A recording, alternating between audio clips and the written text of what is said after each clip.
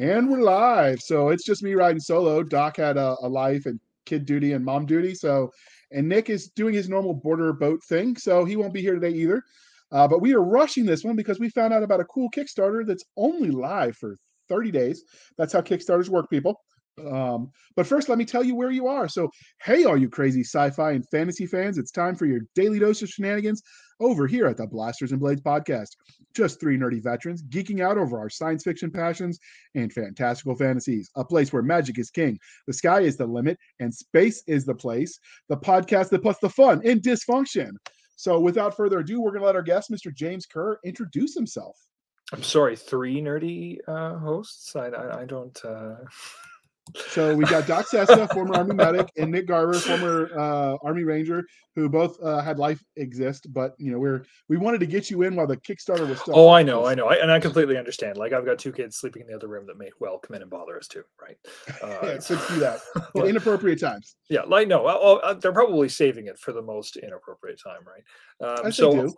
Hi, JR. I'm James Kerr. I'm a tabletop role-playing game developer and publisher of Radio James Games, and I'm here to shamelessly plug my Kickstarter, which is called Fight to Survive, Role-Playing Martial Arts Meets Heart.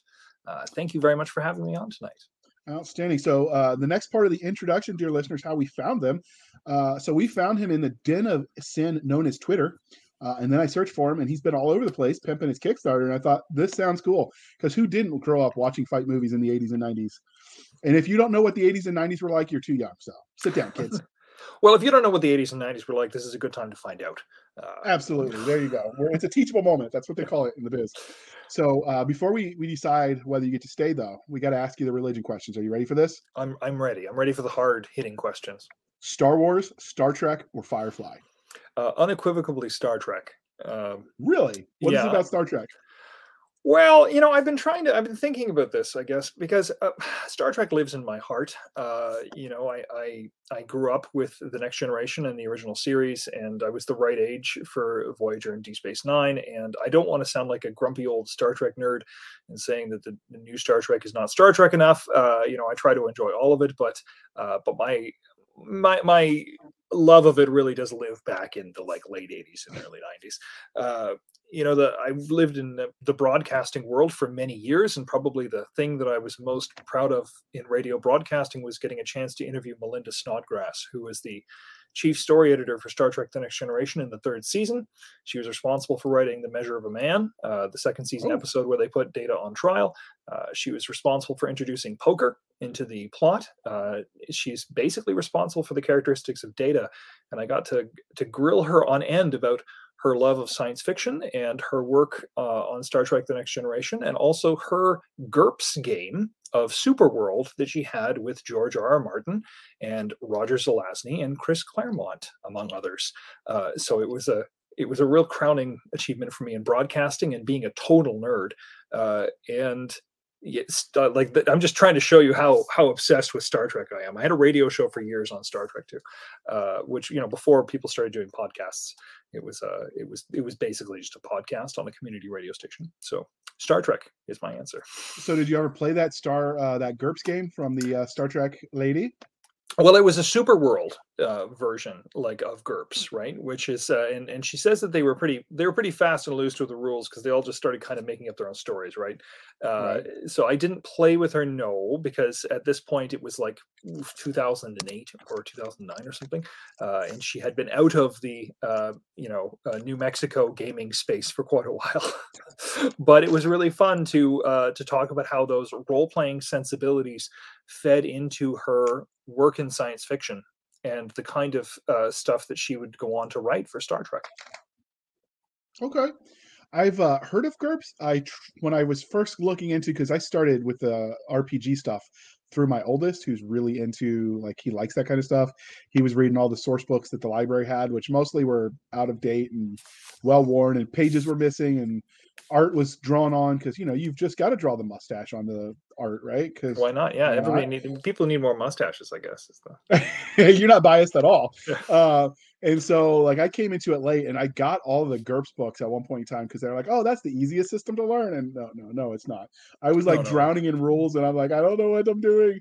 I So know that's people what who I love it, but I know people who really love GURPS. But my defense of not particularly liking GURPS is that well, the defense of it is, oh, you can do anything with it. There's rules for everything, and you don't have to use all the rules at once. And it's like having a whole cow, where normally you get a little bit of beef. And I'm like, well, listen, I'm only going to eat a little bit of beef, and then I'm staring at this cow carcass, and I don't know what to do with it. And I guess I'm supposed to ignore it, but it becomes difficult. And that's why I don't particularly enjoy running GURPS. But I mean, I got lucky when I got into gaming. I had friends that were in the business, so CJ Carrilla, who wrote the GURPS Buffy the Vampire Slayer manual, who now writes science fiction, Mill SF, and I've talked to him and we became friends on Facebook. And like Walt Robillard works in that space as well, producing games. So when I had questions when I was learning, I had actual professionals I could call. Well, I mean, for years, the rule among RPG nerds was to pick up GURPS source books, no matter how you felt about the system, because they always had the most interesting source books. Period. Like before it was cool, we had Discworld and GURPS, right? You had the what is it, Shadow of the Torturer series in GURPS. You had like everything was going on in GURPS, so people would pick them up just for the sake of having really cool source books and then adapt them to whatever system they were using. That was a big part of the hobby for a while. And yeah, it was. So I mean, I can't like. I love it. I had the opportunity last year to interview Steve Jackson during a GaryCon and ask him all these questions.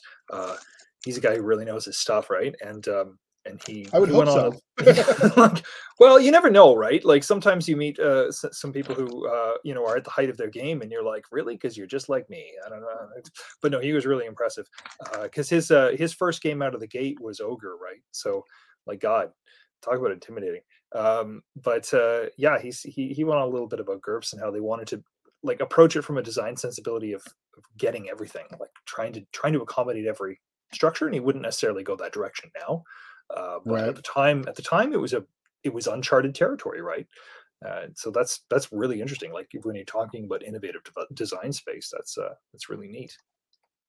But luckily, like I said, I had friends to help, and James Ward was very helpful teaching me some stuff. But I have noticed a lot of the games, the rule books are written like they assume you already know things, much like a cookbook assumes you know what, this cut and that, whatever. Like, not a lot of them are written for someone who's completely noob. Like, I literally just heard of this, let me try it. Just a pinch of D6s. Yeah. bake your D20s until golden brown, and then roll the dice pool. That should be on a t-shirt. You might have your next merch idea. But yeah, so it's one of the things I found intimidating about GURPS is, on the one hand, it was plain language as far as the writing style.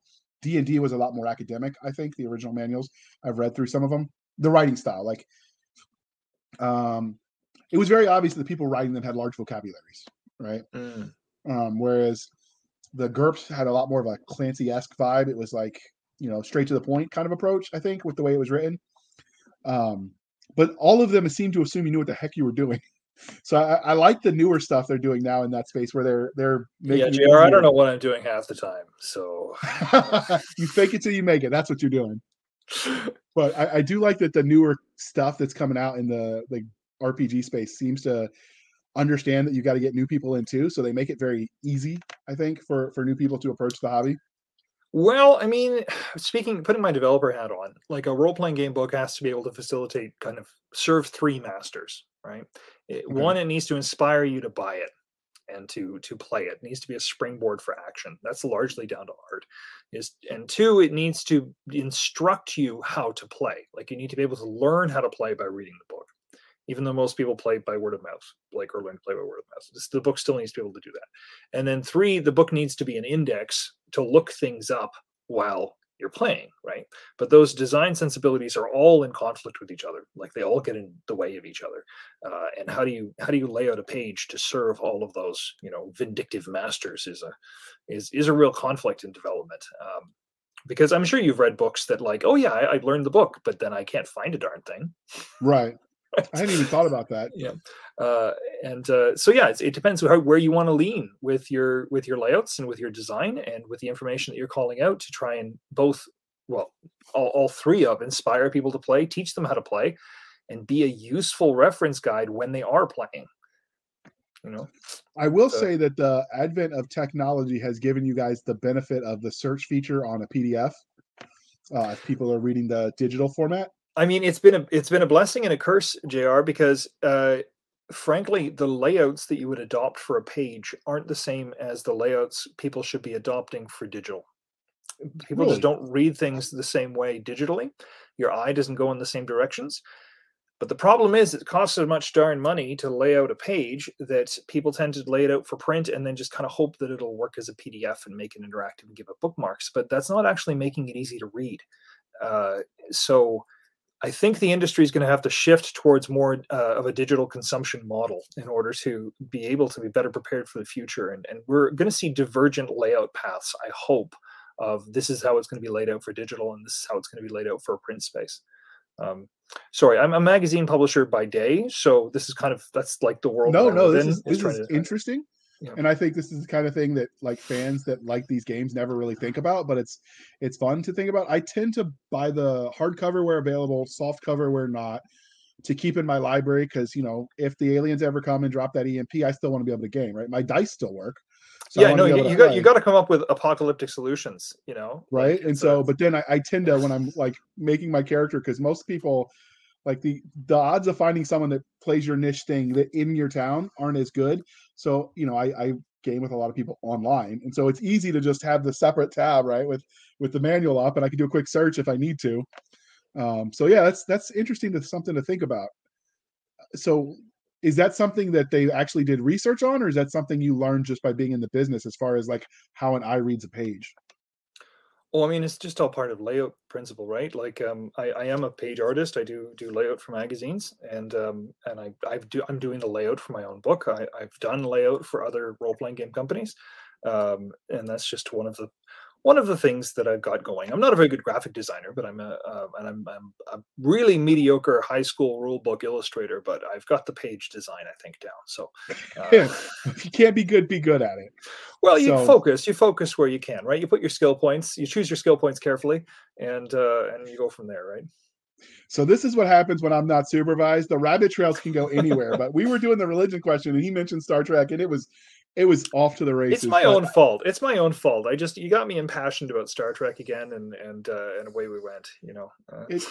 I get it. I get it. So because we're a polytheistic podcast, Game of Thrones, Lord of the Rings, or Wheel of Time?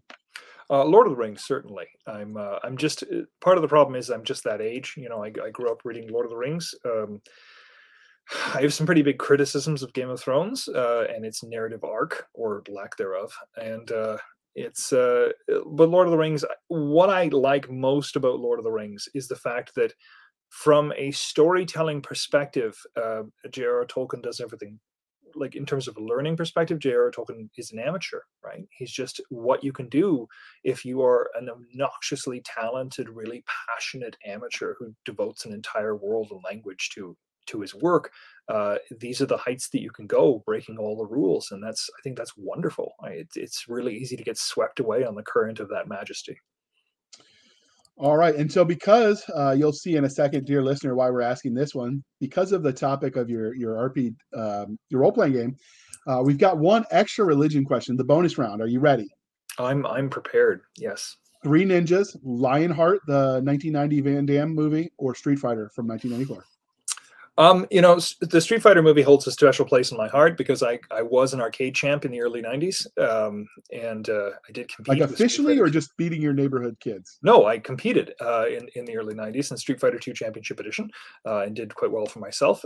But that being said, Lionheart is, I think, an often overlooked, wonderful piece of martial arts cinema, and it gets foreshadowed by both Kickboxer and Bloodsport, which are superior in some ways. But Lionheart has a much deeper and more interesting story than people often give it credit for. And you can very easily read Lionheart, because it was done with Frank Dux and Sheldon Lettich, as the prologue to Bloodsport. That the two cops that are chasing him through Lionheart are just bleed into being the two cops that are chasing him in Bloodsport, and see it as a kind of prequel. And people don't often see it that way, but it's an interesting perspective on it. Yeah, I like Lionheart a lot. Okay. I always had I watched the Karate. I took karate because I watched the Karate Kid as a kid. course, that was back when it was the what they You and called half of the. America, yeah. I even got the free lesson at the Chuck Norris dojo. Oh, exciting, yeah. So Yeah, I love although Karate Kid. I love Karate Kid very much. that was the classic one for me with the fighting movies. Although I did like the memes that the counterculture almost that it created, where it's like, oh no, Danny LaRusso was the bad guy, and the Cobra Kai were the good guys. They were just misunderstood. I thought that was hilarious. Well, if I can string this back to the Kickstarter, Fight to Survive, Cobra Kai, the new TV show, which does take that angle in many ways, taking on Johnny Lawrence's perspective, is kind of a perfect petri dish for the kind of stories and kind of narrative that you can get into in Fight to Survive. Because why do people care about Karate Kid? They don't care about Karate Kid for the fighting. There's fighting in it, but like they don't care about Karate Kid for the fighting. They care about Karate Kid for the context. They care about why they're fighting. They care about what's the setup for the fight. When Daniel LaRusso raises his leg into the crane kick, everybody goes, "Oh, this is a great moment." But if just kid raising his leg, why does it matter? Well, it matters because of the hour and a half you just watched beforehand, making sense of it and giving it meaning. And that's the purpose behind Fight to Survive. It was to give things meaning, to give these fights context, and to make them meaningful. That was my segue. It's not bad. Almost like you've done this before. Oh, a time or two. Yeah. So we here at the Blasters and Blades, we like both the fantastical and the scientific. So what was your first love, sci-fi or fantasy? I'm going to be a tad unconventional for people among my generation, say that my first love was definitely science fiction. I grew up reading a lot of science fiction paperbacks. I don't know why, just whatever I had access to, like H.G. Wells, I had a lot of access to. Samuel R. Delany, I really loved. The Canadian Golden Age science fiction giant A.E. Van Vogt, who fell out of big favor after Damon Knight, obviously, with his Pygmy and the Typewriter exclamation, but still I loved A.E. Van Vogt and his dreamlike qualities. A lot of Frederick Fole, Larry Niven, a lot of the Golden Age stuff, and a lot of the the 70s new wave paperbacks were mostly what I would read. Mind you, I love fantasy too, and I love the places where they intersect, like Roger Zelazny, and I love some of the planetary romance stuff, like the Edgar Rice Burroughs stories of John Carter on Barsoom, and like those have all informed my imagination in various ways. But I probably read more science fiction than most people I know who are more prone to fantasy. So sometimes I feel like a bit of an outlier, trying to plug them on the latest science fiction, like the fifth season, for instance, or Auxiliary Mercy, or the Expanse series. But I think there's still a lot of really great stuff happening in science fiction, and people should be more involved in the science fiction of today. As much as I'm also stuck in yesterday, it's there's a happy medium somewhere. Yeah. So, what was your first memory of engaging in speculative fiction? Was it reading the classic works of science fiction, or was it did you find it on television, watching it in Star Trek, or what was your? If I'm being honest with myself, it's almost certainly watching Star Trek. It's probably my earliest science fiction is watching Star Trek. I have a very distinct memory of, I think it was around about 1989 when The Cage first aired unedited. So it wasn't the Menagerie parts 1 and 2. It was the original pilot of Star Trek, The Cage. And I remember television building it up a lot at the time. And it was like, I didn't realize when I was just a kid, I was like, I don't know, 8 or 9 or something. And I didn't realize that was the first time it was airing. And I remember it blowing my mind. And that was probably the moment at which I really got into science fiction, was watching The Cage. I think that's maybe a strange entry point, but it was meaningful at the time. It's as valid as any other. So what is it about science fiction that you love so much as a genre? What I love most about science fiction is the fact that, I'm not sure emotional nuance was easy for me as a kid, honestly. Like, I remember watching the Ghostbusters and I couldn't tell anybody apart. I was like, oh, I don't know. There's a guy in a jumpsuit and a guy in a jumpsuit, a guy in a jumpsuit, and Ernie Hudson. So it was sometimes challenging for me to decipher what was going on. But I always knew that I had Star Trek, where it was clear who everybody was. The bald guy was the captain, and the guy with the beard was the second officer, and the android was operations, and Geordi has a visor, and Worf is the client. So it was easy to understand what was going on. And when you have kind of representative stakes through science fiction and you're dealing with moral quandaries, I found that a lot more appealing than relationships, than character relationships as a kid. Fair. So now I'm much more concerned with character. But at the time, I really wanted situations and to dissect and disseminate situations.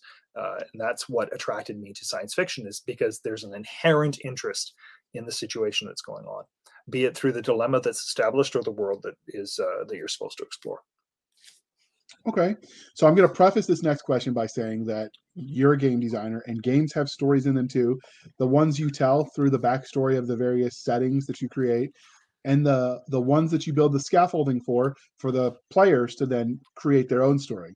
So how did you transition from being a lover of speculative fiction writ large to creating content in that space in the form of games and other media? Well, it's all the same nerd stuff, right? Like, it's, you know, like I loved comic books too, right? And I loved dumb movies. And for me, making this game specifically, because I've made quite a few games, was about, I there was a lot of motivations feeding into this, but for me it was, why aren't these stories appreciated? You know, people say, oh, action movies, they got dumb plots and they've got dumb lines and they've got bad acting. But my sentiment was always, well, yeah, but there's a lot more to them, like beyond the dumb plots and the bad acting, and there's a lot to discover and there's a lot to appreciate. And I think in the same way, science fiction and fantasy are often maligned. Oh, it's just dumb dragon stuff, or oh, it's just dumb sword stuff, or oh, they just have laser guns and Buck Rogers and whatever. No, there's a lot going on there. But it takes a different mindset to appreciate the structures and the tropes and the nuance of what is going on. And that led me directly into establishing niche structures within tabletop role-playing games. Like what about this genre is unique? What about it can we appreciate, and what about it can we bring out and capitalize on in play? So just as I have a love of science fiction and discovering new worlds there, I wanted people to be able to discover new worlds in tabletop role-playing games that they've never played before and that they never could have played before. Okay, that is an acceptable and in-depth answer. I appreciate it. So many authors and creators let their own real-life experiences influence the way they create content. So were there any specific formidable moments that you think shaped you into the storyteller you became? Well, in terms of Fight to Survive, yeah, I got into a lot of fights. I grew up scrappy, and because I grew up in a small rural town, and I had to defend myself a lot, and I got into a lot of fights. And it sucks. It's lousy. Like you know, you were in the military, you know what fighting is like. It's a harrowing, upsetting experience, and I kind of wanted to take that harrowing, upsetting experience and deal with it in a different way. Because like I'm a big, you can't tell how tall I am, but I'm like 6'4". You know, I at one point I was very fit in my life. I am now firmly given unto the dad body, but I was fit for a while there, and I wanted to take the experience of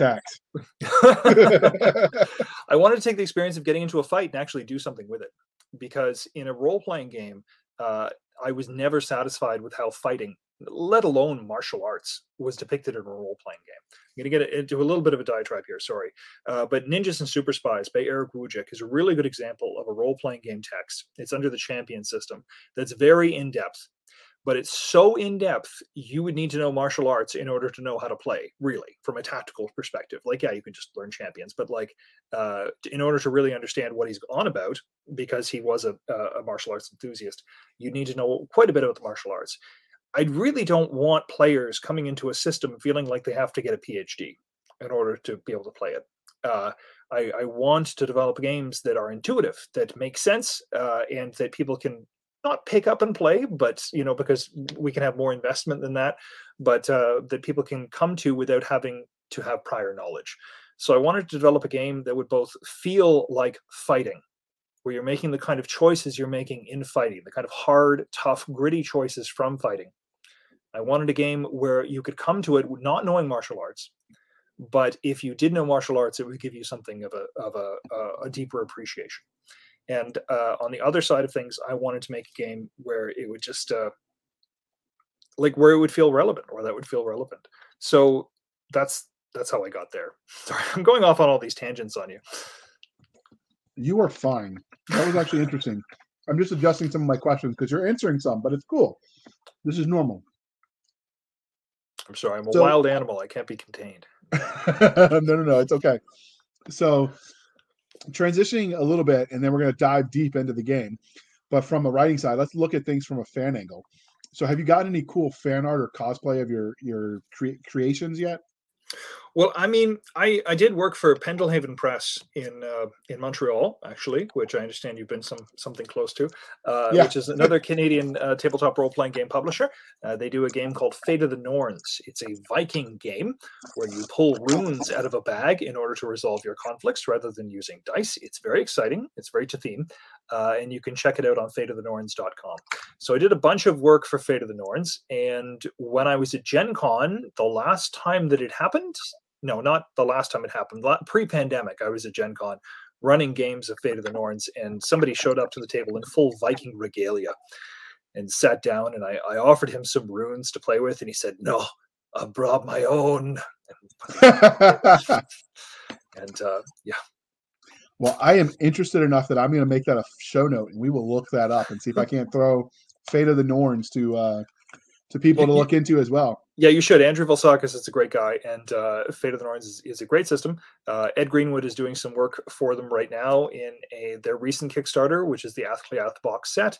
And yeah, so it's definitely worth looking up. It's a lot of fun. I will have to get with you offline, and we will see if we can't get them on the show too, because that sounds interesting.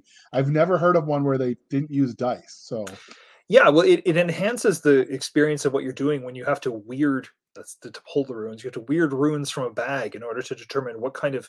It's more or less like a resource system. It's more like playing Magic the Gathering in some ways. Like you're dealing with, like once you put your runes out on, you get to assemble them into different formations that make sense according to play to represent what your character is doing and the powers your character has. And it replaces dice completely, and it's a very exciting system. So yeah, I would suggest checking it out. Andrew's going to be happy I plugged the game. Yeah. I mean, I'm interested. It sounds interesting. I do find Viking. So anybody that knows anything about modern military, especially American military, knows that, they used to say back in the day, a fiddler's green for the cavalry, where they go to regroup when they die. And my experience in the military, it was always until Valhalla. Like, we'll see you again when we lost our friends, regardless of what your individual faith background might be. And so, like, because of that, it got me thinking, and I was always curious, like I remember watching the Thor movie as a kid. He even appeared in some babysitter show with my sisters watched. Like, Adventures in Babysitting, yeah, played by the guy who is currently the Kingpin, Vincent D'Onofrio. Yeah, that was a young Vincent D'Onofrio. So I've always been interested a little bit in Viking culture. So I think that game, it's just like, oh, okay, let me look into this. You've got my interest. But so back to you. Selling the wrong game here. Oh no! I know. We're here to talk about your stuff. Has anybody ever asked for your autograph? I did. I've done a number of book signings, and so I've done through there from the books that I published previously, the role playing game books I published previously.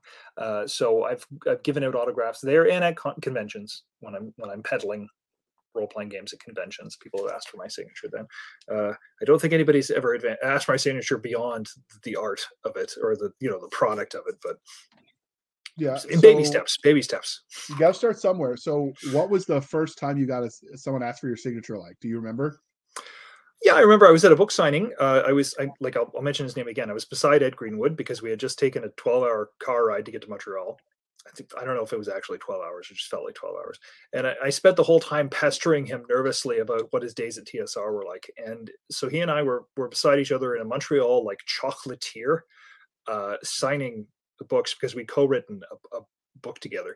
And I remember somebody got Ed's signature and then they passed the book to me and were like, "Can I get your signature too?" And I remember thinking, like, why?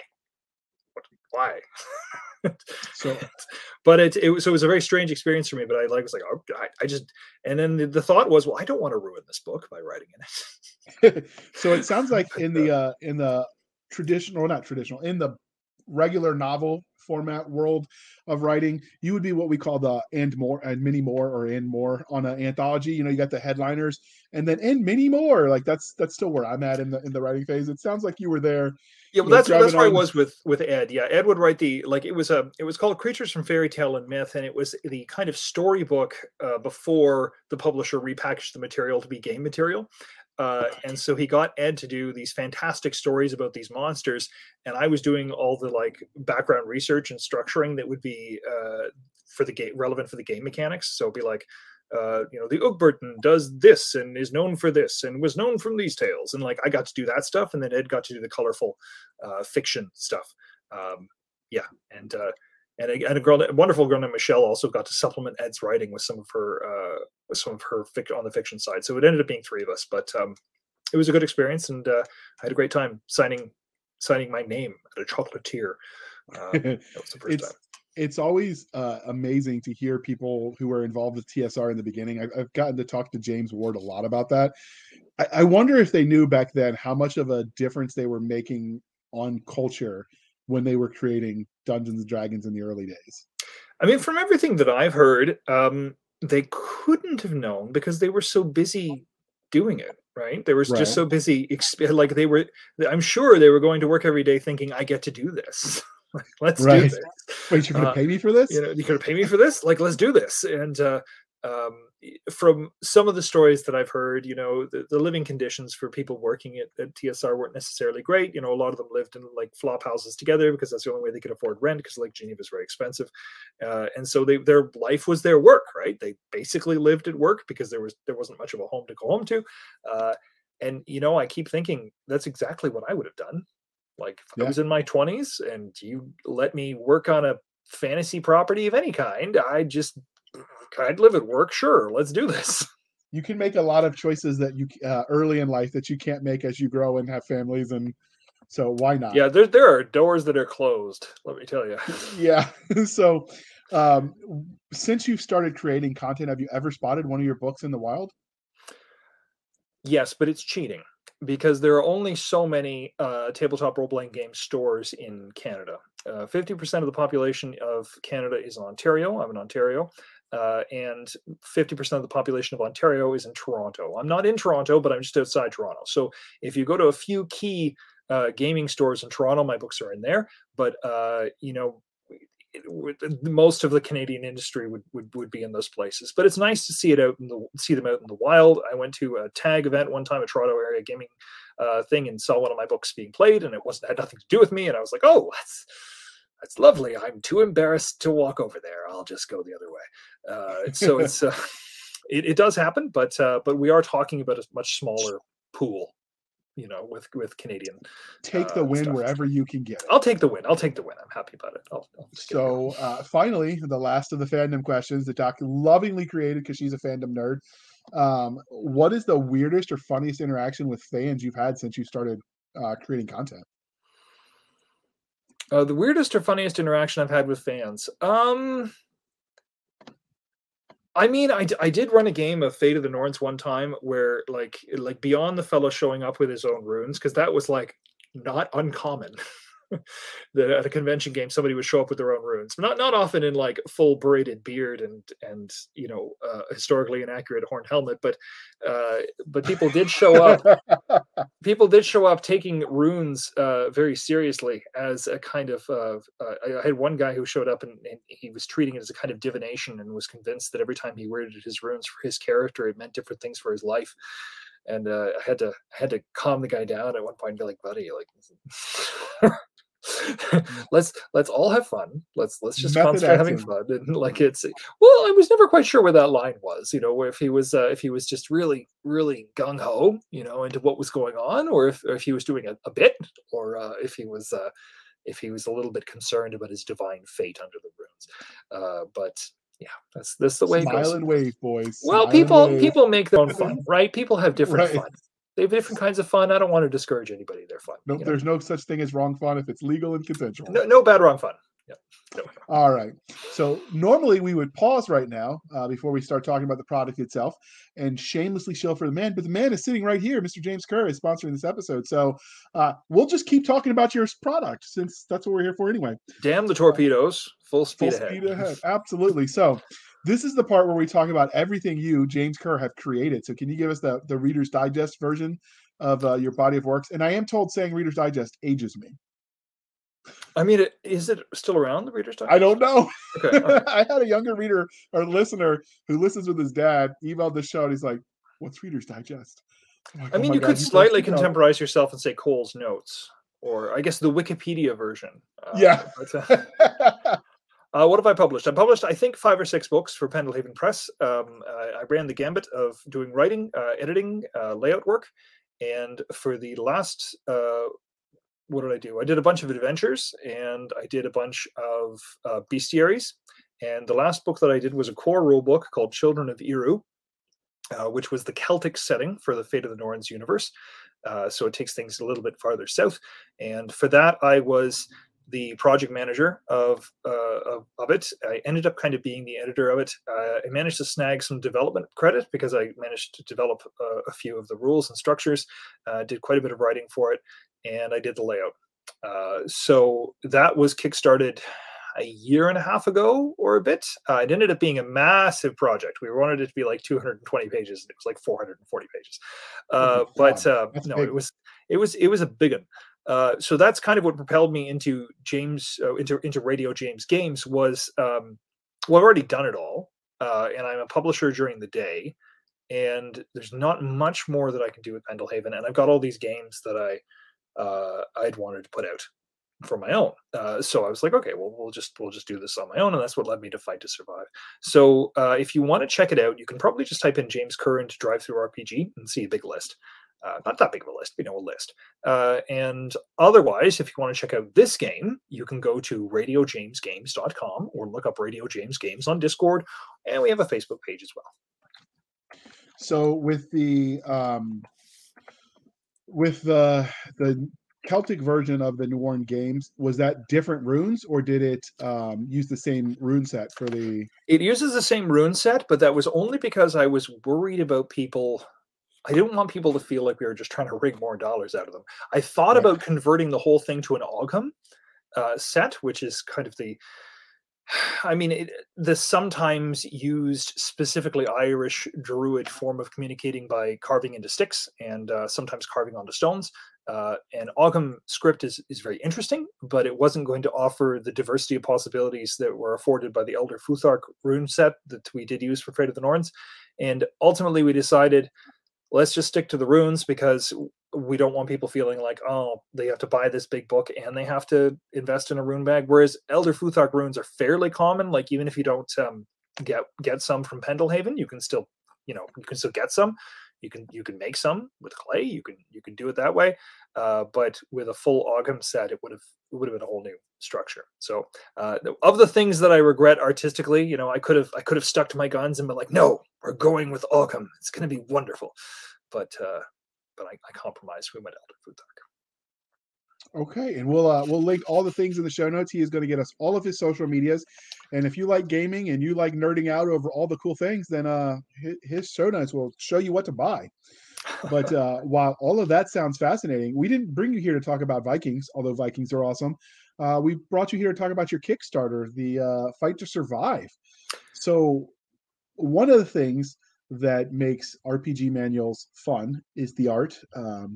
So what kind of art did you go with for the source book? What can they expect? And then once you answer, so we don't color the audience, I will show some of the art that I snagged from your Kickstarter.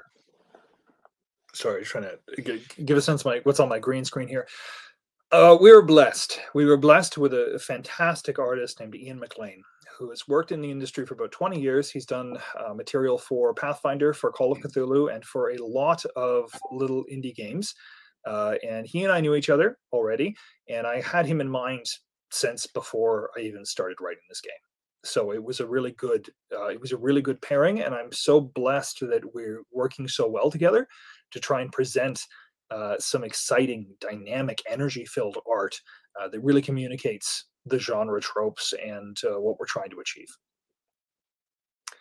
Yeah, so that's the art. I'm being a little bit stingy on art because there's a bunch of it on the Kickstarter page, and we've been leading images all around, but there's a lot more to come. Obviously, and we want people to participate, to get involved in that. So I am going to share the art I stole shamelessly from your Kickstarter for this. So this is, if you go to the Kickstarter, this is the image that you will see on the Kickstarter. And if I had zoomed out a little bit for it, you'd have seen the, subscribe here. And you guys are close to funding, which is good because that makes it a stronger investment. So people have to be less leery. Yeah, we've got 12 days to go, and we're at 77% at the time of this recording, so we're fine. I've got stretch goals to bail out next week, so everybody is in for a lot of treats and twists, and I've got a few tricks up my sleeve left. But yeah, we're definitely funding, and it's going to be a lot of fun. A lot of fund when we fund. And so some of that didn't, Oh, those are the tiers. If you really want. You get some tiers, although it's Canadian dollars, so it's kind of funny money for our American listeners. You got to do the math and figure it out. So actually, you might be better off with your dollar than ours. I really don't know. I'm just trying to be funny. No. All you have to do is just knock a bit off. I think $12 Canadian is around $10 American. 16 is like 14, 22 is like 19 or so, somewhere around there. Yeah. So for $15, you're buying a digital source book and helping, get a fun game. 22, and like I said, it's Canadian. You get the hardcover, or well, at least the print cover, plus, and then you can, go all the way up to getting a limited fighter added to the game. Although it looks like those were all filled. Those ones are all filled. You still have an opportunity in the add-ons to contribute stages and to contribute opponents to the book, but the 5 special characters that are out in the forefront, those are occupied now. But there are other ways to contribute. There are other ways to get involved.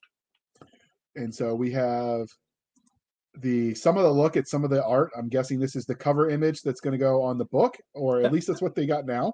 Yeah, that's the cover image. And then in behind are some of the page layouts from the quick start.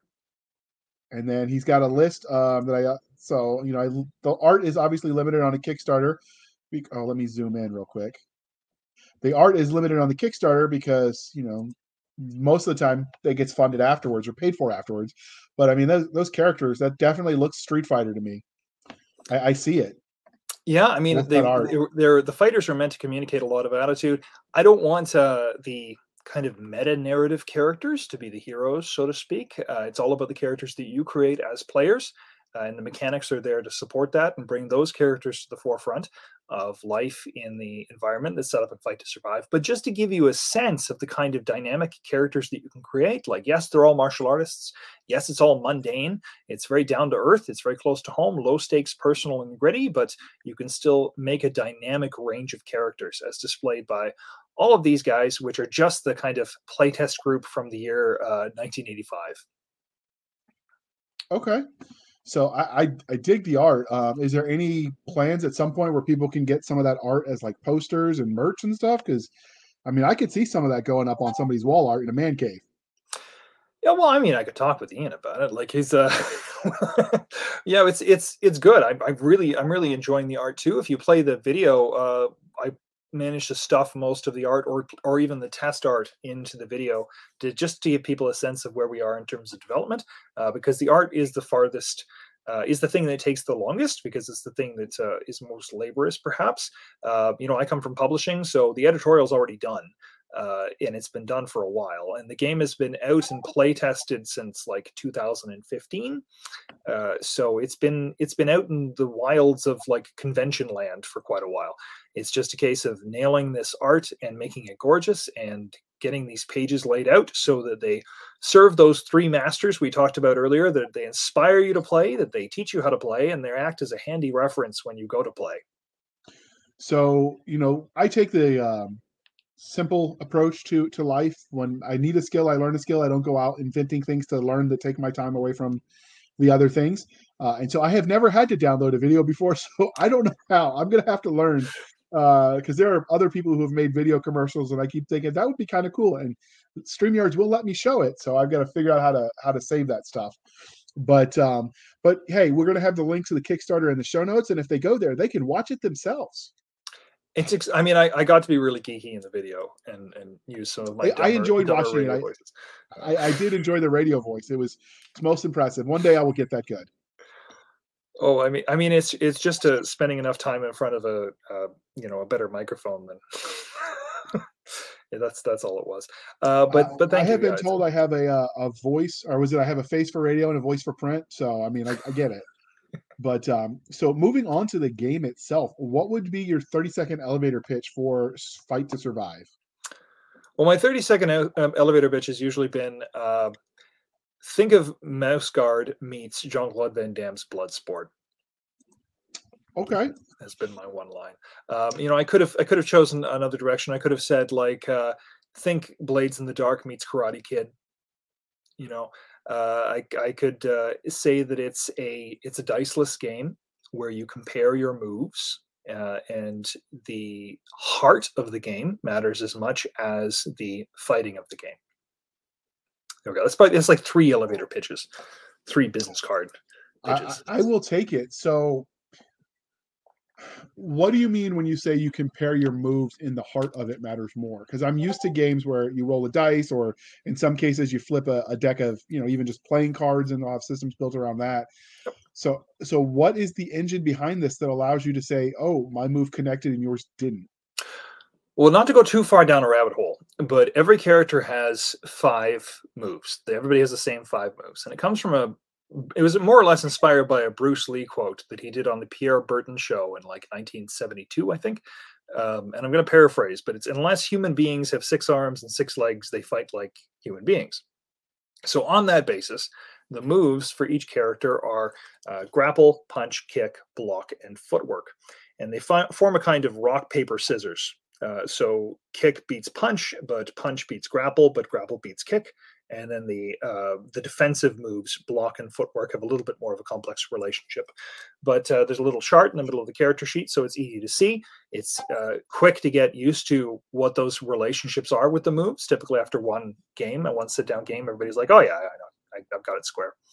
When you start a round, you pick a few moves, usually 3, and then you can issue those moves in any order that you like in a kind of call and response. So if we're getting into a fight, and I'm a kickboxer, so I know that I've got a really good kick, and I really want to kick you.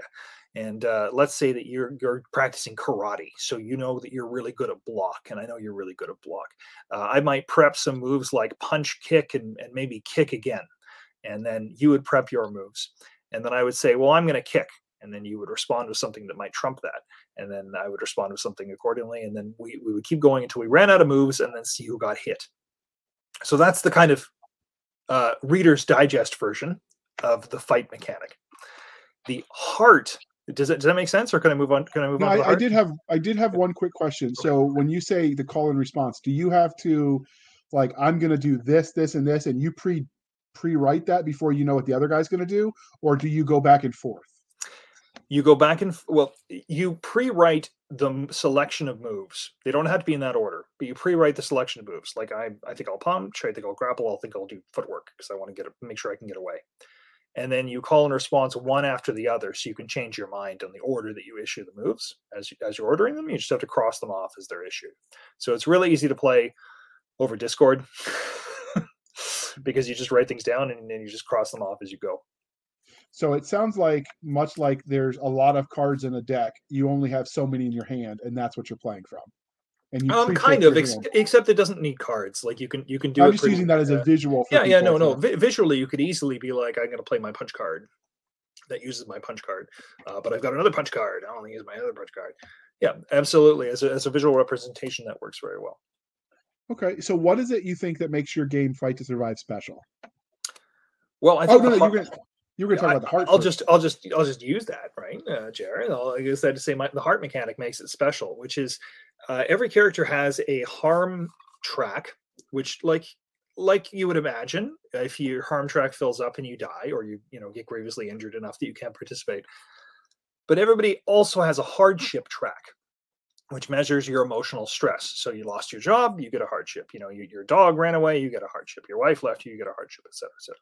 And if that hardship track fills up, you leave the martial world. You decide, I am not going to pursue this lifestyle of violence any longer. And you leave Metro City and you go off to be a monk or to wander the world or do whatever it is you're going to do off camera. To prevent your hardship track from filling up, what you have are your comforts, which are the people, places, and things that are important to you.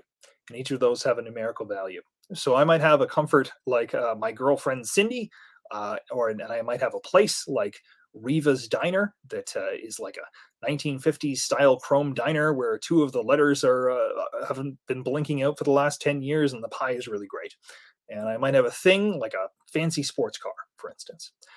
So when I'm not fighting, when you're getting into a fight and pursuing this violent lifestyle, you're getting hardship as well as injury, because it's a harrowing experience, and then you've got to deal with that hardship. So I might go to Riva's Diner and get some pie, and knowing that I've got 3 in Riva's Diner, it reduces 3 hardship from my hardship track and keeps me from going crazy. But these are established on little plateaus. Both health and hardship are established on plateaus. So like if I get up to stressed out, or if I get out to just snapped, or if I get up to had an episode, then things are dramatic. Do you remember Bloodsport very well, JR? I know I talk about Bloodsport probably too much, but I've seen it, but it's been a couple of years. Okay, so we'll see if you can remember this scene. There was a scene in Bloodsport where Jean-Claude Van Damme is on the bus. He's on the bus in Hong Kong. God knows why he's on the bus. And it's playing Stan Bush's On My Own, like a dorky love song in the background. And he's kind of troubled because the bad guy, played by Bolo Ling, he's just defeated Jean-Claude Van Damme, or Frank Dukes' friend Jackson, and broken his leg, and the guy's in the hospital. And so Jean-Claude Van Damme's on the bus, and he's looking in the reflection of the mirror, and he sees his enemy in the reflection and looks over on the other seat, and no, he's not actually there. And I remembered watching that and thinking, why doesn't a role-playing game do that? Why can't we have emotional relevance to the structure of fights? Because you can make a game that where 2 people just meet and they fight, and then you resolve it. The problem is that lacks substance. There's quite a few of those games. I'm not going to judge anybody for their fun. Like, people have lots of fun doing things. But what I was interested in was developing a game where that has meaning. So we talked about the martial arts mechanics. We talked about comforts.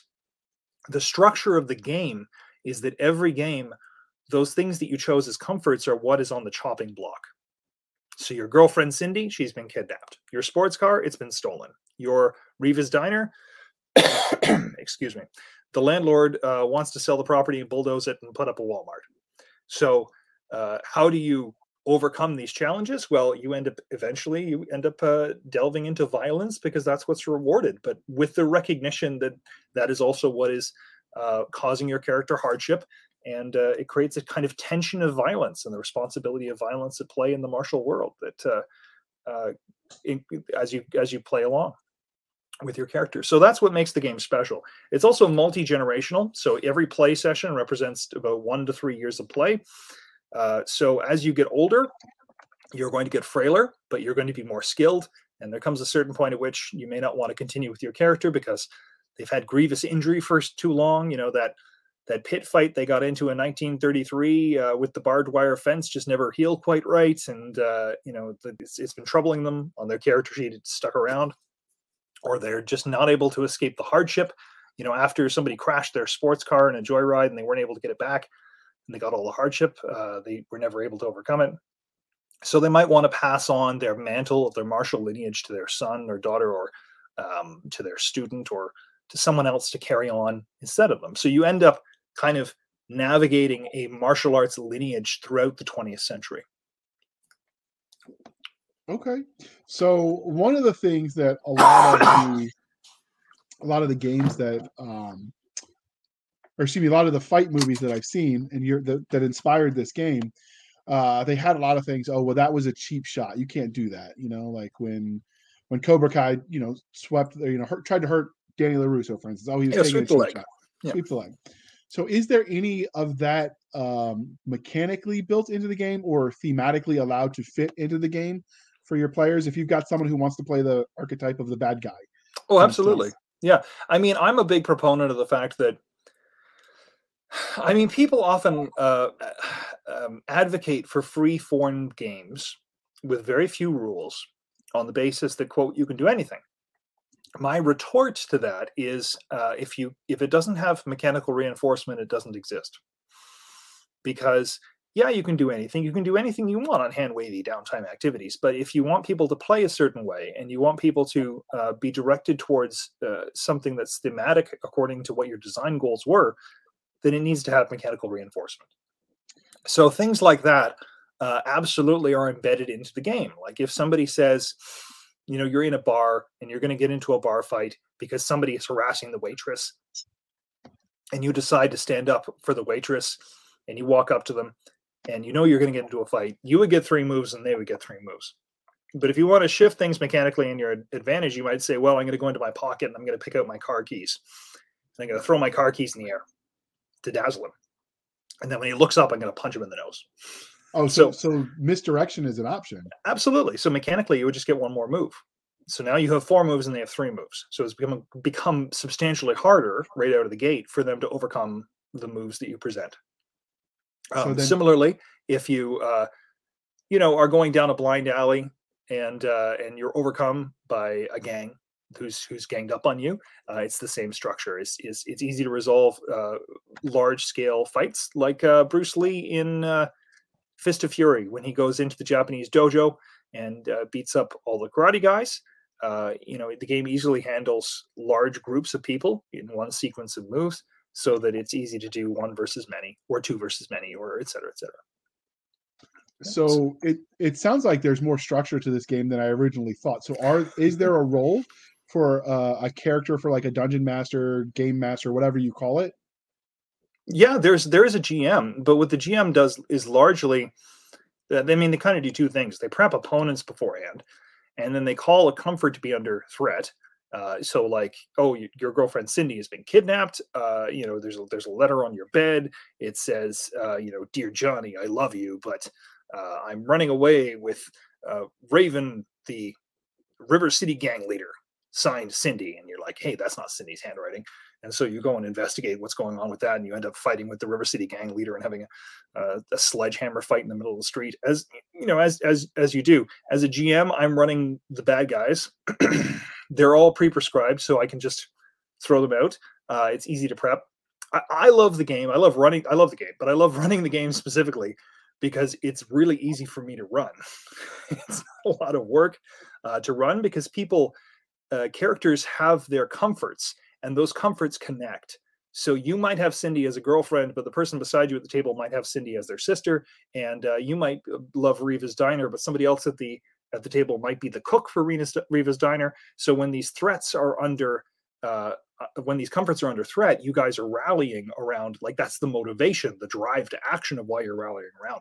I don't have to do much as a GM. I just have to put things under threat and then deal with the repercussions and adjudicate things as they come up, and people scheme all the heck, you know, because they do.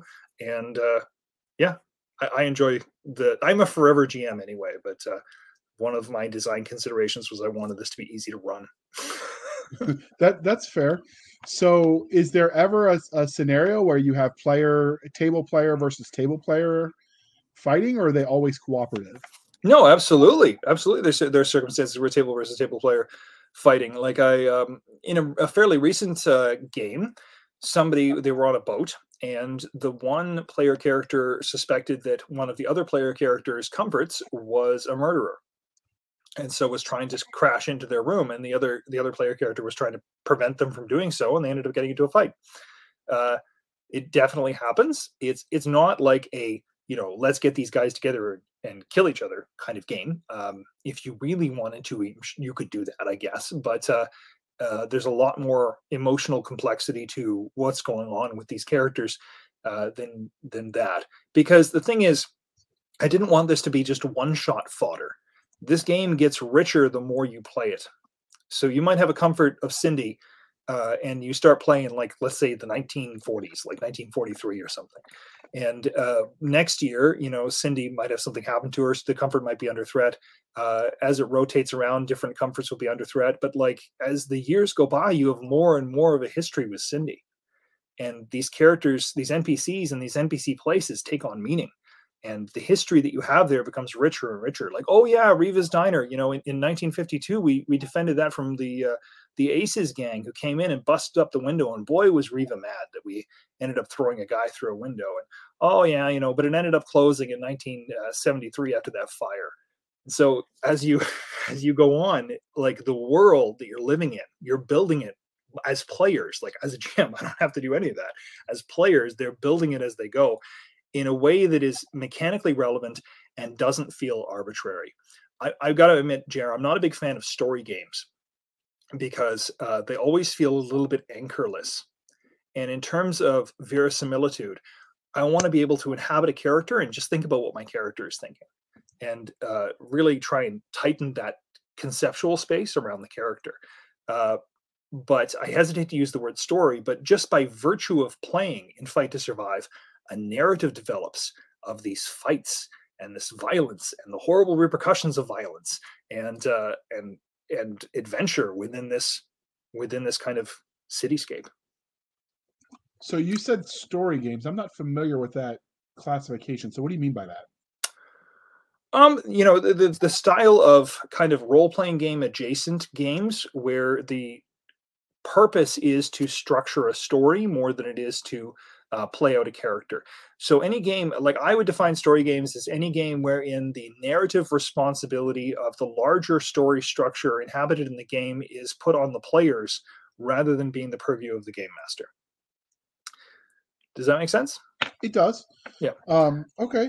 So you talked a little bit about, we asked about the cheap shots, and we talked a little bit about, the two main components, the heart and the comfort and all of that. So is this one where the characters have like some sort of alignment? Because I've seen some of the fight mantra or sort of the tropes in the fighting movie space that inspired this. You've got the villain fighter who, fights dirty and he just wants to win, or she, is that sort of built into this game where you have an alignment, or is that left up to the game master to fit in the NPC characters? There's no alignment for the player characters, but people find their alignment anyway, right? They find their alignment for the character, and it changes character to character, player to player, and some of that is based on circumstance. So if somebody is part of a karate school whose motto is "strike hard, strike first, no mercy," they'll find themselves playing a particular kind of character. They may end up breaking with that, and perhaps intentionally breaking with that. But the fact is, as characters grow and change and develop over the course of many years, no matter what you do, you really end up finding out who that character is.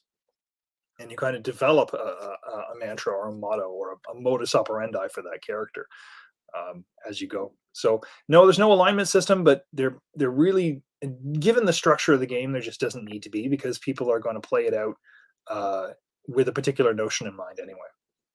So let's talk about the nature of the game. So you mentioned that the engine that you're using is one that is to, the skills and the comforts. Is that something that came from other games, or did you build this just for this game? I mean, everything in it bears similarities to other games, more or less. But it's largely its own animal. Like you can say that I developed the choice of moves and then comparing the moves against each other independently, but there is a very similar structure that happens in Burning Wheel and Mouse Guard. In some ways, it's similar. It's kind of a rock paper scissors thing. So like there's that to lean on. Blades in the Dark had a kind of similar structure to Comforts in a way, but everything is kind of the screws are tightened around this being a closed design. So it doesn't take from any one thing particularly, but I'm inspired by quite a few things. I don't know if you know Greg Stafford's King Arthur Pendragon. Wonderful game. It's a more traditional game, but it has a generational aspect to it, and it also pioneered the idea of generational play and passing on the mantle of who your player character is as you go down through the years. I was very inspired by that, so I brought a similar kind of system into this game to move the narrative timescape around at a fairly quick pace and try and get a panorama. So then you get kind of snapshots of people's lives as you move the calendar along, and it becomes in some ways more emotionally resonant. And I really like that out of the Pendragon, so I adapted it to here. So yeah. So let's first off, is there an optimal size for a table for this game? Oh yeah, definitely. It's 5. five players and one GM. The game is, every game has its strengths and weaknesses. I would not suggest trying to play this game with more people than 5. I've definitely played a game with as few as 2 players, and it works, but it's richer the more people you have because, to a point, because the comforts become more and more interconnected. So, like the sports car that you got as your thing, could have come from the other player because they lost it in a gambling debt or something. So you have the comforts have associations across different characters at the table, so they take on meaning for different people. So when that sports car is stolen, or when it's wrecked, or when it gets into a car accident, it has different ramifications for those characters. So the optimal size is 6 people, 1 GM and 5 players, but you can definitely run handsome, wonderful games with 4 and with 3 players, and you can definitely do 2 players. So it sounds like this game, the fighting takes place everywhere. I originally, at first, I thought maybe it was like an arena game because some of the fighting movies were happening in fight contests. So is there any or is this thematic? But like obviously, if you've got 2 dudes brawling in the middle of the street, sometimes the cops get involved. Yeah. Do you factor that kind of stuff in? Absolutely, you do. Most play groups end up running afoul of police at some point or another. I mean, as a genre, it's taking inspiration from all these films where people are doing like deep underground tournaments that no one has seen. So similarly, you end up on the kind of the bad side of the law, being a renegade or what have you. I have known people to go the other direction. Some play groups go the other direction and become like a karate cop or something, and work for truth and justice. But have their sergeant yelling at them like, "You can't do this anymore, kid. You're tearing yourself apart." That could also be a lot of fun. But you're going to have to deal with the cops one way or another eventually. Is kind of one of the pivoting points in the prolonged history of play. Yeah. Is that built into the game system, or is that something that's brought to the table by the game master? It's in the game system, but it's that I think is more brought to the table by the game master, because the problem is it's taking place throughout the 20th century. Because the game sessions move up the years pretty quickly, you can decide to start play in 1982. You can decide to start play in 1912. It's up to you and how long you want to play. And different points in the 20th century mean very, very, very different things in terms of law enforcement. Yeah, because it certainly means very different things in terms of racism and in terms of who you are, and cultural oppression and economic oppression and cultural boundaries, and how much your table wants to deal with those issues is very pivotal. If you're playing a fellow who comes from Hong Kong and it's the 1910, you're going to have a hard time finding a hospital that will admit you, right? And now, if you really want to play with that and like explore what that circumstance is in the early 20th century, you're going to have a particular kind of relationship with police. And with law enforcement and with political structures. If that's not something that interests your table, I mean, it's going to be hard not to get around issues of like the history of martial arts in the 20th century is one of profound crossing cultural barriers and learning from different cultures and different peoples mixing and intermingling and sharing knowledge. And especially after World War II, after General Douglas MacArthur's scat ban on Japan and the mass migration of people out of Japanese occupied China, it becomes a really big deal how you fit in as a cultural outsider, and how you introduce your martial arts to the world, and how you deal with your knowledge of martial arts. So I didn't want to come down hard and fast on how to, this is the police and this is what they do, because you could adopt so many perfectly relevant perspectives on where you are as a person, whether you're disenfranchised within the structures of your time or whether you're not. And relative to both the history you're dealing with and how heavy do you want to go as a player and as a group. Does that make sense? It does. So obviously we all know that there are, as many as you can think of. There's hundreds of thousands of variations of martial arts. Some of them differentiated only by name. So within the context of the game itself, is everybody using the same quote martial arts system, or is it? I mean, are there like, oh well, you're a karate guy, and so you get a +1 against the grappling? Like, is there built-in mechanic for the types of martial art? Yeah, there's definitely built-in mechanics for the types of martial arts. I'm kind of a martial arts snob. I practiced martial arts for many years. I taught briefly. So I wanted to make that relevant, but I also wanted to make that approachable. So there's 5 different martial arts from the onset, and they kind of represent the 5 different moves. So there's karate, kung fu, kickboxing, Western boxing, like boxing, and wrestling. Those are the 5 moves you kind of have as an introduction. There are more than 50 martial arts detailed in the game. If you really want to get into the minutia of the differences between Krav Maga and Ochitawa, or you want to just explore Chow Gar as a northern praying mantis style versus southern praying mantis style of kung fu, then it's all covered. How the martial arts inform each other is not by affecting your character, but by opening the door, and it is up to you as a student to walk through that door. So they give bonuses to what is called your training regime, because the idea of training had to have a lot of, I wanted to have a lot of mechanical relevance in the game. Like, what's the best part of Rocky 4? The best part of Rocky 4 is the half an hour he spends doing one training montage, then walking out into the snow saying, "Hi, Adrian," and then going back into an even better training montage, right? That's the best part of Rocky 4. So let's give that some mechanical relevance, because again, that can all be done by downtime, hand wavy stuff. But let's give it some meat. So each character has a training regime. You get bonuses to that training regime as to what is easier to train about, based on what your body size is, what your body type is, based on what your martial art is, based on if you're at your stage, so you have access to your training equipment that's at the stage, and who your teacher is, based on what their curriculum is that they're teaching you. So different teachers from different martial arts curriculums will teach you different things. So if you've got a kung fu teacher, he might be teaching you nothing but floor walking for the longest time. You're just going to develop your footwork by walking back and forth across this floor, and then turning around and walking across the floor again in a low squat posture that burns your thighs. Whereas if you're you're learning from a boxing coach, he might be like, you might set you on the speed bag to increase your punching technique, and you get a bonus to the punching technique. It's up to you if you actually invest your training points into punch to increase your punching technique. It's up to you how you train and develop.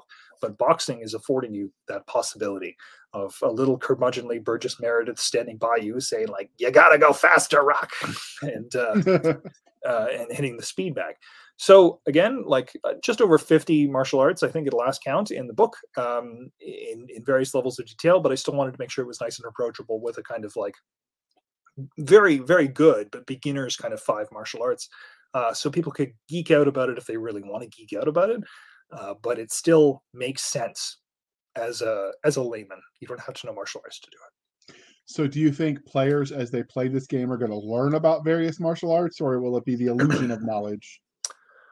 Well, it's like 1981's Enter the Ninja, right? Is it actually giving you knowledge? No, it's telling you what is going on within the cultural circumstance. You can learn that Taekwondo became really popular in the West only after the 1988 Seoul Olympics. And then, all the Taekwondo schools started after that. You can learn that academically, and you can learn that Taekwondo is really good at kicks. But I'm hoping that everything that's in the game is a springboard to imagination. So it will propel you both into play, and if you fall in love with these ideas, you can go out and you can really learn what they are, and you can really learn what they are properly. I may not have, completely there might be people out there who will look at my book and say, "Oh, this Goju Ryu karate is a lot more like Okinawan Te. I can't respect this guy." So it's some of it is a matter of debate, whether you're talking about, because people have rivalries within the martial arts world, right? They're like, Ying Yi Quan, come on, Xing Yi is obviously Ying Yi is obviously derived from the horse forms poorly taught from Xing Yi. Seriously, everybody knows that. Everybody knows that. So you're never gonna make anybody happy. The very fact that I used the term kung fu is kind of a faux pas, and the fact that ninjutsu is in there at all is subject to a bit of debate. But I want to be able to capture the fun as well of these, Jean-Claude Van Damme movies, and the cinema and Cynthia Rothrock films and direct to VHS kind of martial art fun fests. as well as the, if I'm not asking too much from the universe, kind of gritty reality of how lousy it is to get into a fight in your frail and aging body, and how quickly things can turn south. So you did mention one of the components of your game is that generational play, because the game can span a lot of years. So when you say, okay, my character X is going to retire, Mhm. now is it a situation where, well, my character might be retiring, but now he's picking up coaching and he's coaching my next character to keep them in the game, or is it once they're done, they're basically done? Well, it could be. It depends how they did it. It depends how they left, right? Because if there's a number of different options as to how somebody can succeed you, uh, being your player character. One of them is that they died in battle, or like died in a fight, or died as a result of their wounds, or just died being hit by a car, and that dictates certain things that you get to inherit. If they decide to teach you everything they know and then leave and be like, "I'm retired," that gives you a certain set of stuff, because each character kind of builds on the last one. Right. Uh, and if they decide to continue on as your teacher, that gives you a different set of stuff. So either way, they recede into being an NPC, so to speak. But what their role in the game going forward is, you get to dictate that to the GM. Be like, no, no, no, I still want my character to be around. It's just they're like, pushing 60, and I've like, my son is like in his 30s. Like, let's start using the son character, and he'll be my player character. And I'll be like, okay, but once you cross that Rubicon, there's no going back. And like, how do you want him to go out? And he's like, well, I think he just needs to step back, because he's dealt with such horrible injury. I'm like, okay, but if you want to continue as a teacher, he gets written down as one of the comforts. And I'm like, okay, but just so you know, your old character's on the chopping block now. Like, this is Oh, because you could get rid of the character when you're getting rid of the comfort. exactly, yeah. So Okay. it can become very dramatic when people are like, no, my teacher, like, and So it sounds like so. this game relies really heavily on the individual players getting into the role playing aspect of it, as opposed to being crunchy and mechanical. Well, if you have I've often found that if you have a system without initiative, the people who speak the loudest at the table get to go more, and the people who are shy at the table don't. And so I've always been very cognizant of making sure that there are structures in play, both to reward creativity, but also to level the playing field in terms of equal time and spotlight. So, does the game reward and flourish with creativity? Yes, absolutely. But I think there's enough mechanics in place. There's enough slides that are greased that it's easy for people to follow one step into a few available options, just given the genre that we're talking about and the kind of structures that would exist within this genre. It's people find it very easy to role play, even people who are typically very shy at role playing, because the situation is kind of presented for you in some ways. Like, again, it's a springboard to action. So you can look at your hardship and you can know, oh, I'm stressed out and I need to go to Riva's Diner. Well, what are you doing? Like, how are you using Riva's Diner to not be stressed out? And you're like, I don't know. I'm just getting a coffee.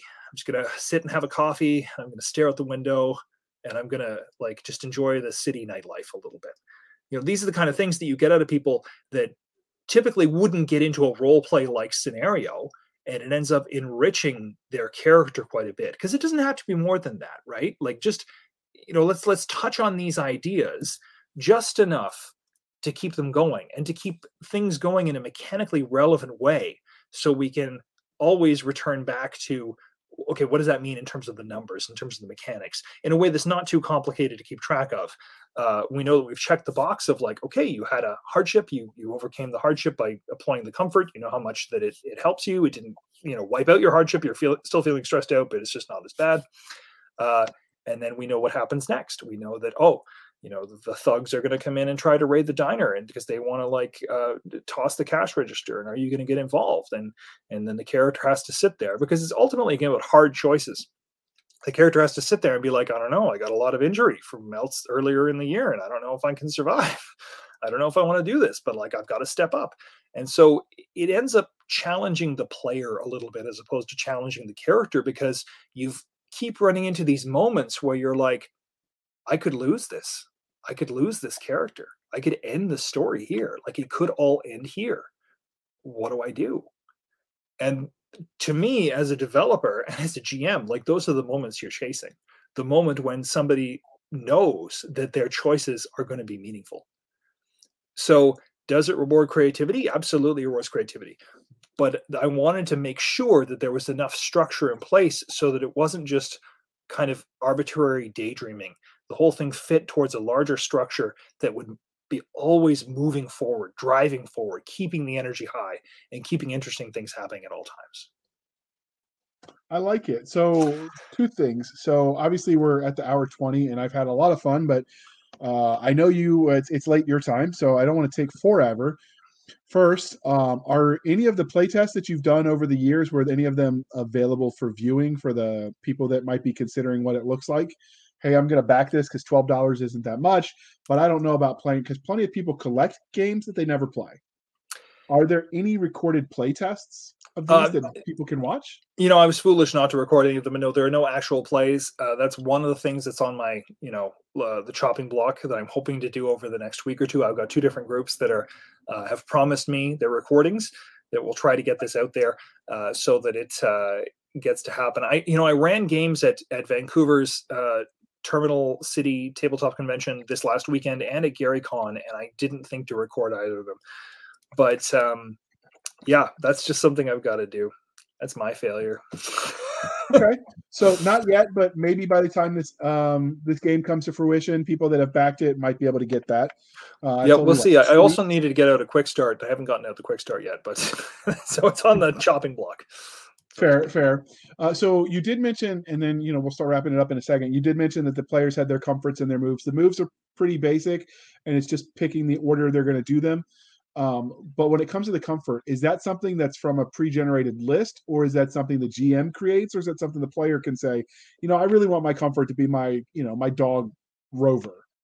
A combination of all of them. Like what I tend to do, especially for convention games, is just write down a few comforts on some cue cards and throw them in the middle of the table, and then people can kind of like look at what they really feel inspired by.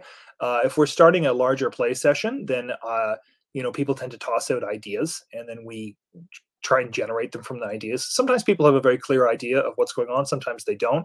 I find that a combination of those things works best because I might have a kind of some ideas about where I want to go with this. I'm like, okay, I kind of want to focus things in the Richmond, which is the old town in Metro City, which is kind of stuck in a perpetual 1950s because that's where it hit its peak. And it's something like Streets of Fire, the Walter Hill film. So I'd like to kind of focus in there. So I'd like to pick out Reva's Diner as one of the comforts that is going to be available for people. Maybe they're not going to pick it, but whatever. And I'd like to pick out, Tom Cody as this other guy that who's like a soldiery fighter type, and he's going to be hanging around causing trouble or saving you from trouble depending on how you deal with them and feel about them. And so I make up a few people, places, and things, present them to the players. They might bite, they might not bite. Sometimes people are like, yeah, sure, I'll take your plot hooks. And sometimes people are going to go like, no, like I want my dog Rover. I'm going to have my dog Rover, and I'm gonna have my mom because I love my mom, and my place is gonna be a laundromat. Let's go. I'm like, okay, fine, sure. Like we're just populating the city as we go, right? Like we're filling in all the cracks just by virtue of how people are playing. Okay, so you mentioned that they could start anywhere in the 20th century and that play the game forward, which I think is kind of cool. Eventually, games are going to get to the point where you've hit the present and you're in the near future, and eventually you have to contend with the fact that technology is going to change. I don't know, maybe aliens visit us.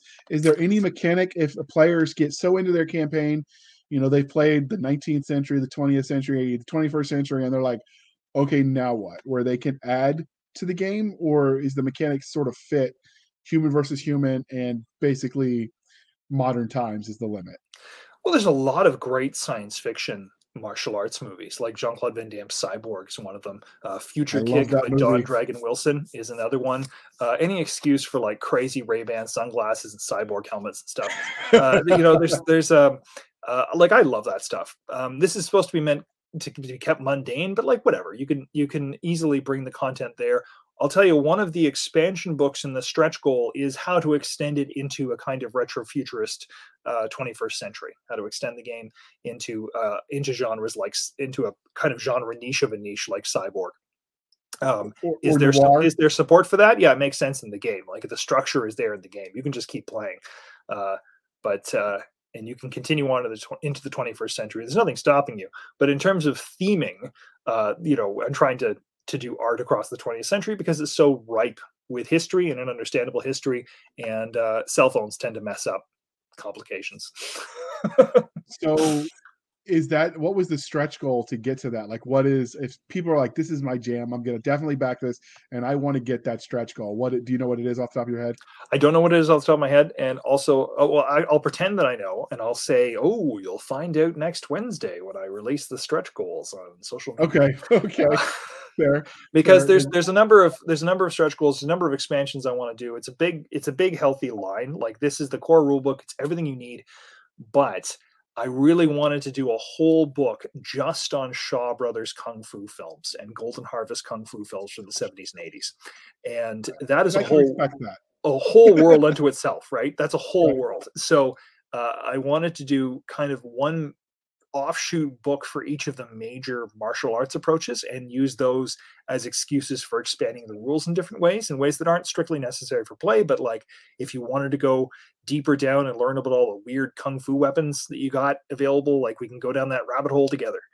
And so that's one of the expansion books. Another one is how to take it into like techno future, because people have already described this to me as this kind of plays like a cyberpunk without the technology. I was thinking that too as you were talking, so I see that. Yeah, because it's kind of got that like, let's invest in and have fun with the kind of tragedy and the sadness and the struggle of daily life. But it manages to do that without the technology. But the technology is lots of fun, and Cyberpunk's lots of fun, and there's no reason why we can't go down that route. So that's one of the expansion books that's founded. I think it's called like Beatdown Techno City or something. I'd have to look it up, but it's a nifty one, and it's already in the line. If we don't get these expansion books funded, that's fine. They're coming out anyway, because why not? It's a lot of fun. Like, we're doing this for fun. So you mentioned expansion packs, and I was thinking, the fun thing about all the games is the bestiaries. Now, normally, Kung Fu, you don't really fight animals. It's kind of frowned upon to hit animals. But I also know the Polish, for instance, enlisted a bear that fought with them in World War II and even loaded ammo. So there are some animals that are capable of assisting in a fight. Is that something to be incorporated? Well, they say that Chen Zhenfeng, who developed the first style of Taiji Quan, once used the carry tiger to the mountain technique to rip a leaping tiger in half.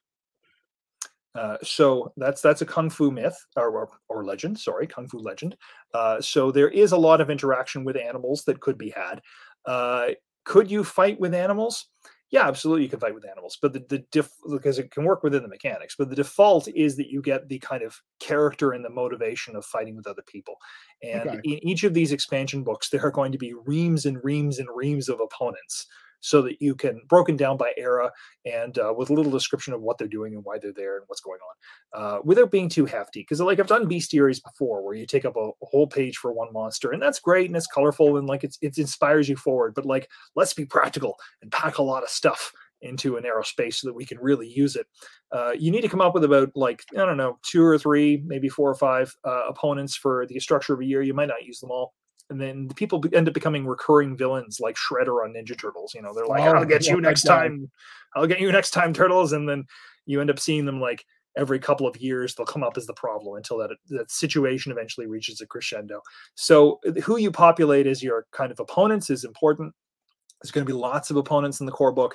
And then each of the expansion books will allow me to go even crazier down the little rabbit holes of genres within the martial arts structure that can be used. Like the Kung Fu book can detail, Pai Mei, for instance. It can detail Sante from 36 Chamber of the Shaolin. It can detail the 5 Deadly Venoms. Like, I can get crazy specific in a way that I couldn't in the core book. But the core book, general purpose, last you for years, because I'm pretty adamant in the fact that like everything you need to play should be in one place. Right. I've been getting very frustrated lately at the number of, especially indie digest 5.5 by 8.5 books that come out that don't even have the character sheets in them. And I'm like, yeah, I know that they're on PDFs, I know, but like, come on, like, let me read the whole thing in one sitting. Like, let me go over the whole thing. So everything will be in the book. Some of the things will be available separately, like play sheets and things, but it will all be in the book, and everything you ever want with the game will be in there. And then for those of you who are crazy about it, like me, you can follow me on this magical journey of bringing out these smaller splat books. So we talked about Cobra Kai. So this is gonna be my last question, I promise. But this is fascinating to me, and I'm gonna have to see if I can wring some quarters out of my pocket to back this. But the like Cobra Kai, Karate Kid, like all of that was built around the concept of the school, right? You're part of X school. A lot of it was arena based, but is there a feature built into the game, or is it would just be more of the theme where you could be part of, I don't know, not Cobra Kai, not Cobra Kai Dojo, for Oh, of instance? course, of course. Like the teacher that you choose, like Mr. Miyagi, is part of the Miyagi-Do school, right? Whereas John Kreese is part of the Cobra Kai school of Tong Soo-do out of Korea. And so there was some different methodologies, and you end up getting, no matter what you do, you're going to end up getting into like rival dojo concerns. Uh, and if that's your jam and that's what you want to lean into and that's what you want to deal with, then those things end up getting played up a lot, and it's a lot of fun. I think Cobra Kai is kind of the perfect petri dish for representing this game because people fall into misunderstandings and little dramatic bits, and then they end up having to fight, and then it all kind of crescendos in the big school hallway fight at the end of the second season. And what happens as a result of that? Well, now everybody is in more trouble, and violence is harder to get into because there's all these lockdowns. And it's a great game for a great show for repercussions. It's not perfect, but whatever. It's fun, and that's sorry, that's easily the kind of thing that you can achieve in Fight to Survive. Just like how a game of Dungeons and Dragons, people often start off thinking, I'm thinking Lord of the Rings, they end up at Holy Grail. Sometimes you start off with like thinking of a blood sport in Fight to Survive, and you end up with a Miami connection. I don't know if you ever saw Miami Connection, but a Cobra Kai is a really like reasonable middle ground where people tend to find themselves with this game in terms of the drama and in terms of what they can do. Cobra Kai is a great example too because it's multi-generational, right? You got John Kreese and you got Mr. Miyagi on one tier, and then you've got like Daniel LaRusso and Johnny Lawrence on another tier, and like Ali and people who are in their periphery, and then you got Miguel and Robbie and all these young kids on another tier as the students. And it's really easy in this game to have like a teacher-student relationship that is carried down, and things relevantly happen dramatically over those purposes. And you can defend your dojo and your dojo's honor. People can walk into your dojo and smash your dojo sign and say your kung fu sucks, and away you go.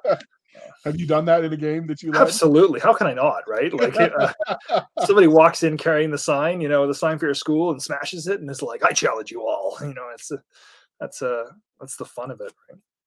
That is awesome. So you've created a lot of games, and you have potential to do more in this setting. So when you create these creatures, the aliens, monsters, whatever that populate your games, how do you go about doing that as a creator? Do you let your nightmares inspire you? Do you create it out of whole cloth? Do you use legend and lore? What is your go-to inspiration when you're creating the wee beasties? Well, I'm an academic, so I go into research mode, and I hit JSTOR, and I do a lot of deep diving into research. When I did Creatures from Fairy Tale and Myth for Pendelhaven Press, we went really deep into some of the most bizarre monsters that you've never heard of, like the Boogle-Naws, who is a kind of Cornish shepherd that will lead you off cliffs instead of tending his sheep. Things like that, like monsters that are really really out there, like the difference between the Huldul folk and the Huldra of Slavic myth, and trying to dissect what it is, what exactly is going on, which one of them has a hollow back, and what happens if you fill that back. And my personal favorite one of them was the Glaistig, who is kind of like a ghost, but she drank a lot of water. And as long as she drank enough water, she was substantial. And if you treated her well, she made an excellent wife and would run your castle very well. But if you didn't treat her well and she didn't drink water, she would become a ghost and haunt the castle, and she would be displaced in time and give you warnings from the future. Yeah, and that's all from history, right? That's all already history that's been done. It's just there for the plucking.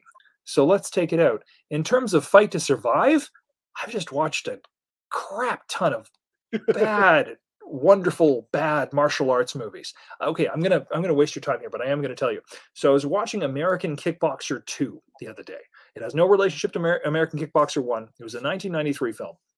It opens on a wealthy couple with their daughter in a mansion, like some kind of Beverly Hills mansion or something, and the daughter's playing in the pool, and the husband and wife like get distracted in the kitchen or whatever, and then there's a helicopter that comes out of nowhere, and a guy jumps out of the helicopter on a ladder and into the pool, like kind of clumsily shuffles around the pool, and then kidnaps the daughter, and they fly away, and they get a menacing phone call with a ransom demand.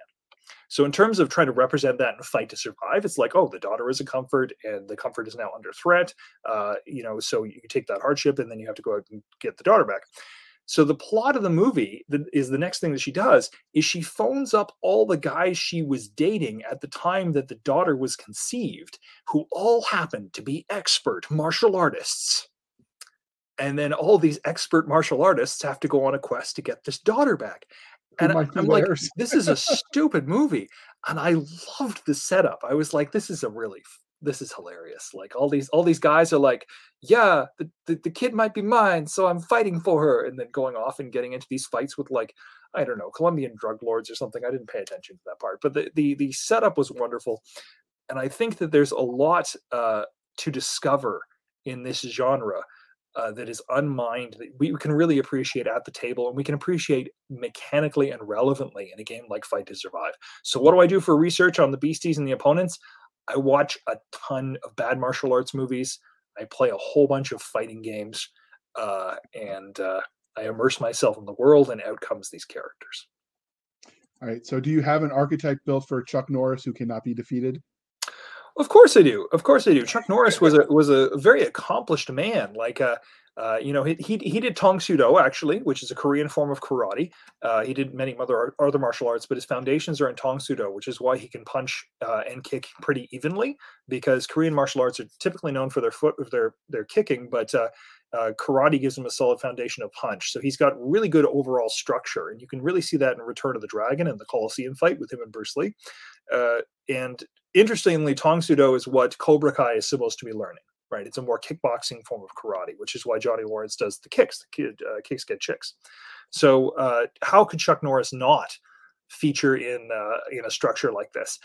Even if I'm just taking from his, like, I don't know, Firewalker phase or his like Invasion USA mullet, he's got to appear somewhere. Okay, and please tell me you made Steven Seagal the bad guy. How can he not be a bad guy?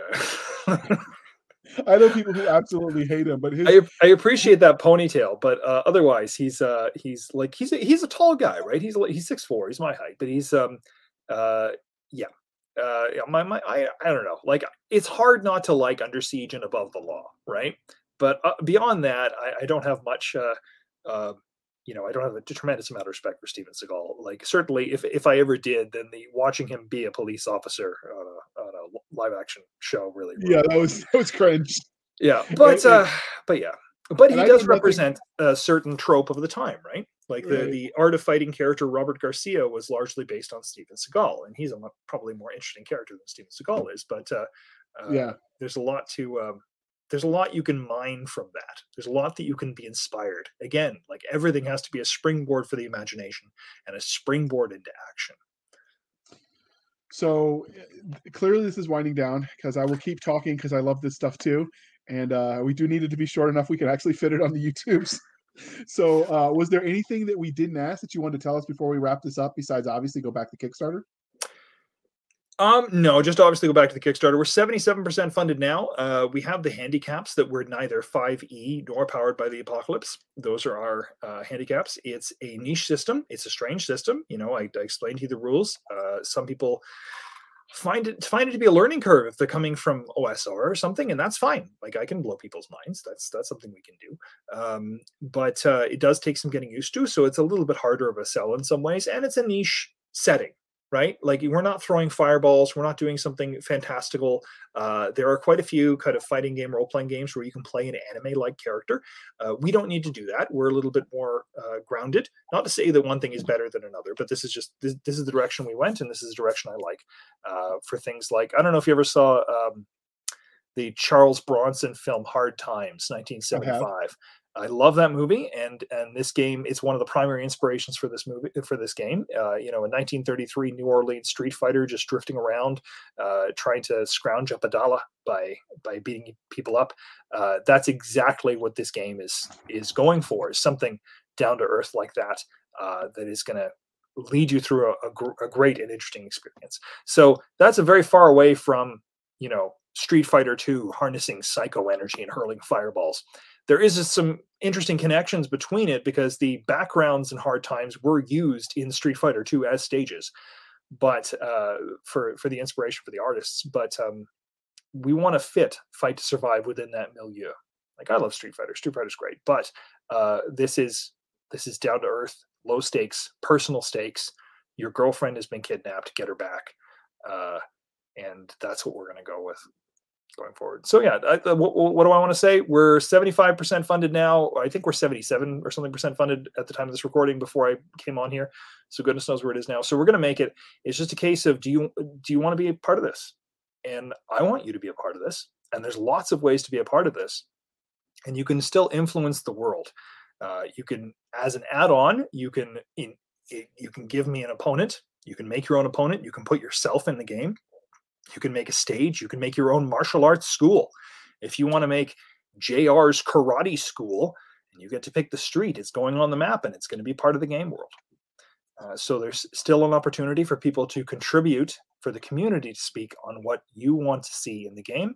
But the mechanics are done, the game structure is done, but like, I'd love it if people would contribute to the lore. All right. So this is as true for games as it is for books. So we're going to remind you, dear listener, that please be kind and speak your minds on the reviewing platforms. Your reviews help the right readers and players find the right books and games. So do the thing. And I happen to know if you buy it through DriveThruRPG, they do have a review feature. There are other RPG digital vendors and they all, the ones I've seen, have all allowed you to review the products. If you can't review it there, but you back the Kickstarter, start a blog and review it on your blog. I don't care. Do the things, people, but spread the good word of the books and the games that you love, because they help your creators have the ability to reach more people and spread so they can keep doing the things. So now that we've got that out of the way, it's sort of our thing. We remind people to review products. James Kerr, can you tell listeners how they can find you? You can find me at radiojamesgames.com. You can find a Radio James Games Facebook page and Discord. And for the next little while, at least, you can search for Fight to Survive, role-playing martial arts meets heart on Kickstarter.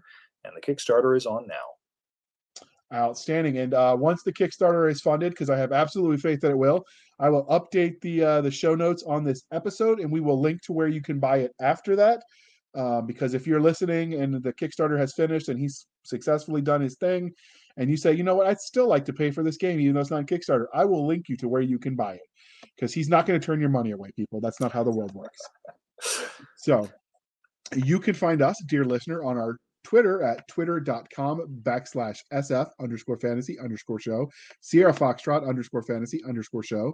You can email the show at blastersandbladespodcast@gmail.com. Again, blastersandbladespodcast@gmail.com. You can join us for the shenanigans on facebook.com/groups/Blasters and Blades Podcast. Again, /groups/Blasters and Blades Podcast. It is a great community where you can join the shenanigans, talk about all the things, sci-fi, fantasy, science, all the things, people. We have those discussions and it's lots of fun.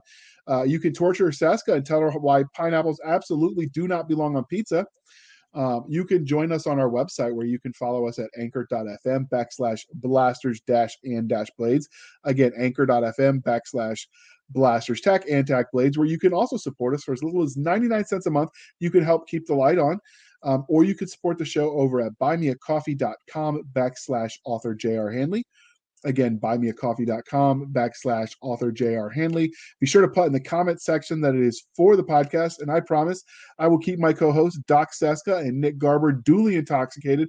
They will drink until their liver surrenders, and if she was here, she would tell you she's not a quitter.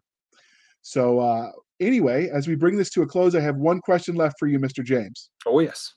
This is the most important question we've asked you all night. Are you ready? I am born ready. All right. How do you feel about pineapple on pizza? Oh, well, I mean, I'm sorry. I'm sorry. I'm on the other camp. I like my pizza with pineapple. Seska put you up to, didn't she? She set this up. I know No, she I'm did. sorry. Like I'll fight you. I'll fight you over it. And you know that I Now we will. have the But impetus for a tournament, I and want you're pineapple on you're my pizza. It's sweet. It's nice. You know, I well. spent some Then time in the Philippines, and the pineapples are nice. I'm gonna block your kick and like use my footwork to knock you over on your butt. Exactly. Let's resolve it. Let's do this. All right, once and for all, we will have the great tournament. So again, thank you for spending some of your precious time with us. For Nick Garber and Doc Seska, I am J.R. Hanley, and this was the Blasters and Blades podcast. We'll be back next week at the same time, where we'll indulge our love of nerd culture, cheesy jokes, and all things that go boom.